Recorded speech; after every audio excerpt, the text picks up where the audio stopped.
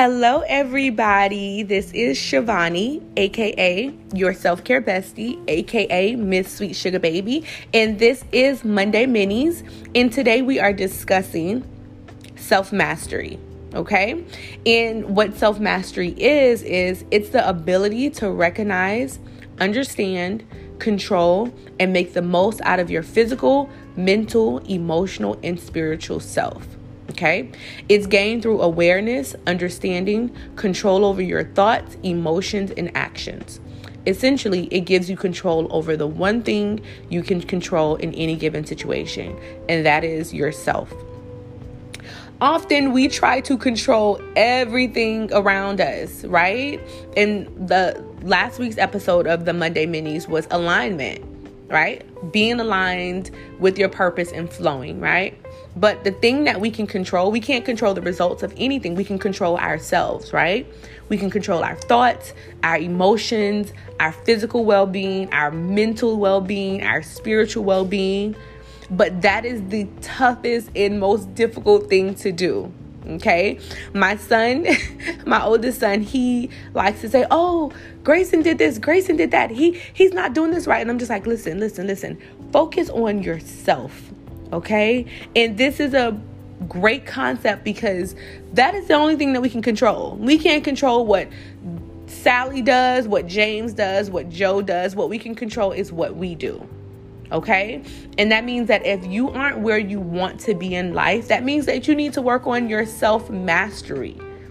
Physically, if you want to be more physically fit, you need to work on self-mastery. That means creating a routine for yourself, sticking to that routine.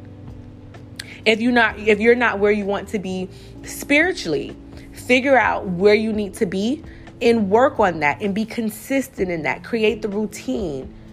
Okay? If you're not where you need to be mentally, figure that out. Like, self-mastery is really, truly the art of mastering yourself. The problem is we try to focus on mastering everybody else. That person, she needs to do that. He needs to do that. Why won't he just work there? Why won't she just lose weight? Why won't you focus on yourself? That is it. Like, honestly, we need to make sure that we are just as concerned about our well-being as we are about everybody else's well-being, okay? This is self-mastery. It's about us, okay? So how do you master yourself? Self-mastery over your own thoughts, emotions, words, and actions can change and transform your life. The road to self-mastery begins with self-awareness. Being self-aware means to have insight and understanding of your personality, values, traumas, and beliefs.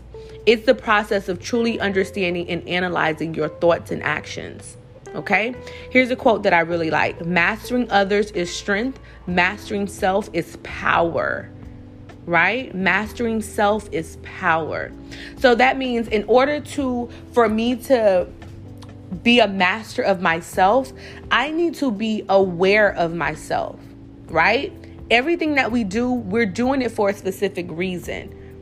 Every, feeling or reaction we give, we're giving it for a specific reason. So that means if I need to master, okay, Shivani, why haven't I been able to be consistent with going to the gym? Okay, I haven't been able to be consistent because sometimes I don't have enough energy. I don't have enough energy because maybe I'm not eating right. I'm not eating right because I really like fast food. I'm not preparing. I'm not doing what I need to do. Right? So it's self-awareness. Okay, why did that person, instead of me blowing up and wanting to fight everybody in the room, why did that statement hurt my feelings? That statement hurt my feelings because it made me feel very self-conscious of how I look or how I'm appearing to other people. Why do I feel so self-conscious? Because I'm already very sensitive about, my weight, and they made a comment about my weight. What did that hit? Why do I feel this way? Right? Self-mastery means being aware of yourself, aware of your thoughts, aware of your feelings. We have to be more conscious of why we feel, why we do the things that we do. That is how you get to the core of mastering yourself. If I say, you know what, I would like to be better for myself, and I would like to create a certain routine that's going to get me the results that I need to get. I need to work on mastering myself, put less focus on what everybody else is doing and more focus on how I can change my life and how I can transform my mind, body, and spirit by routine and by being consistent with what I need to do within my life. Okay? That quote is paramount.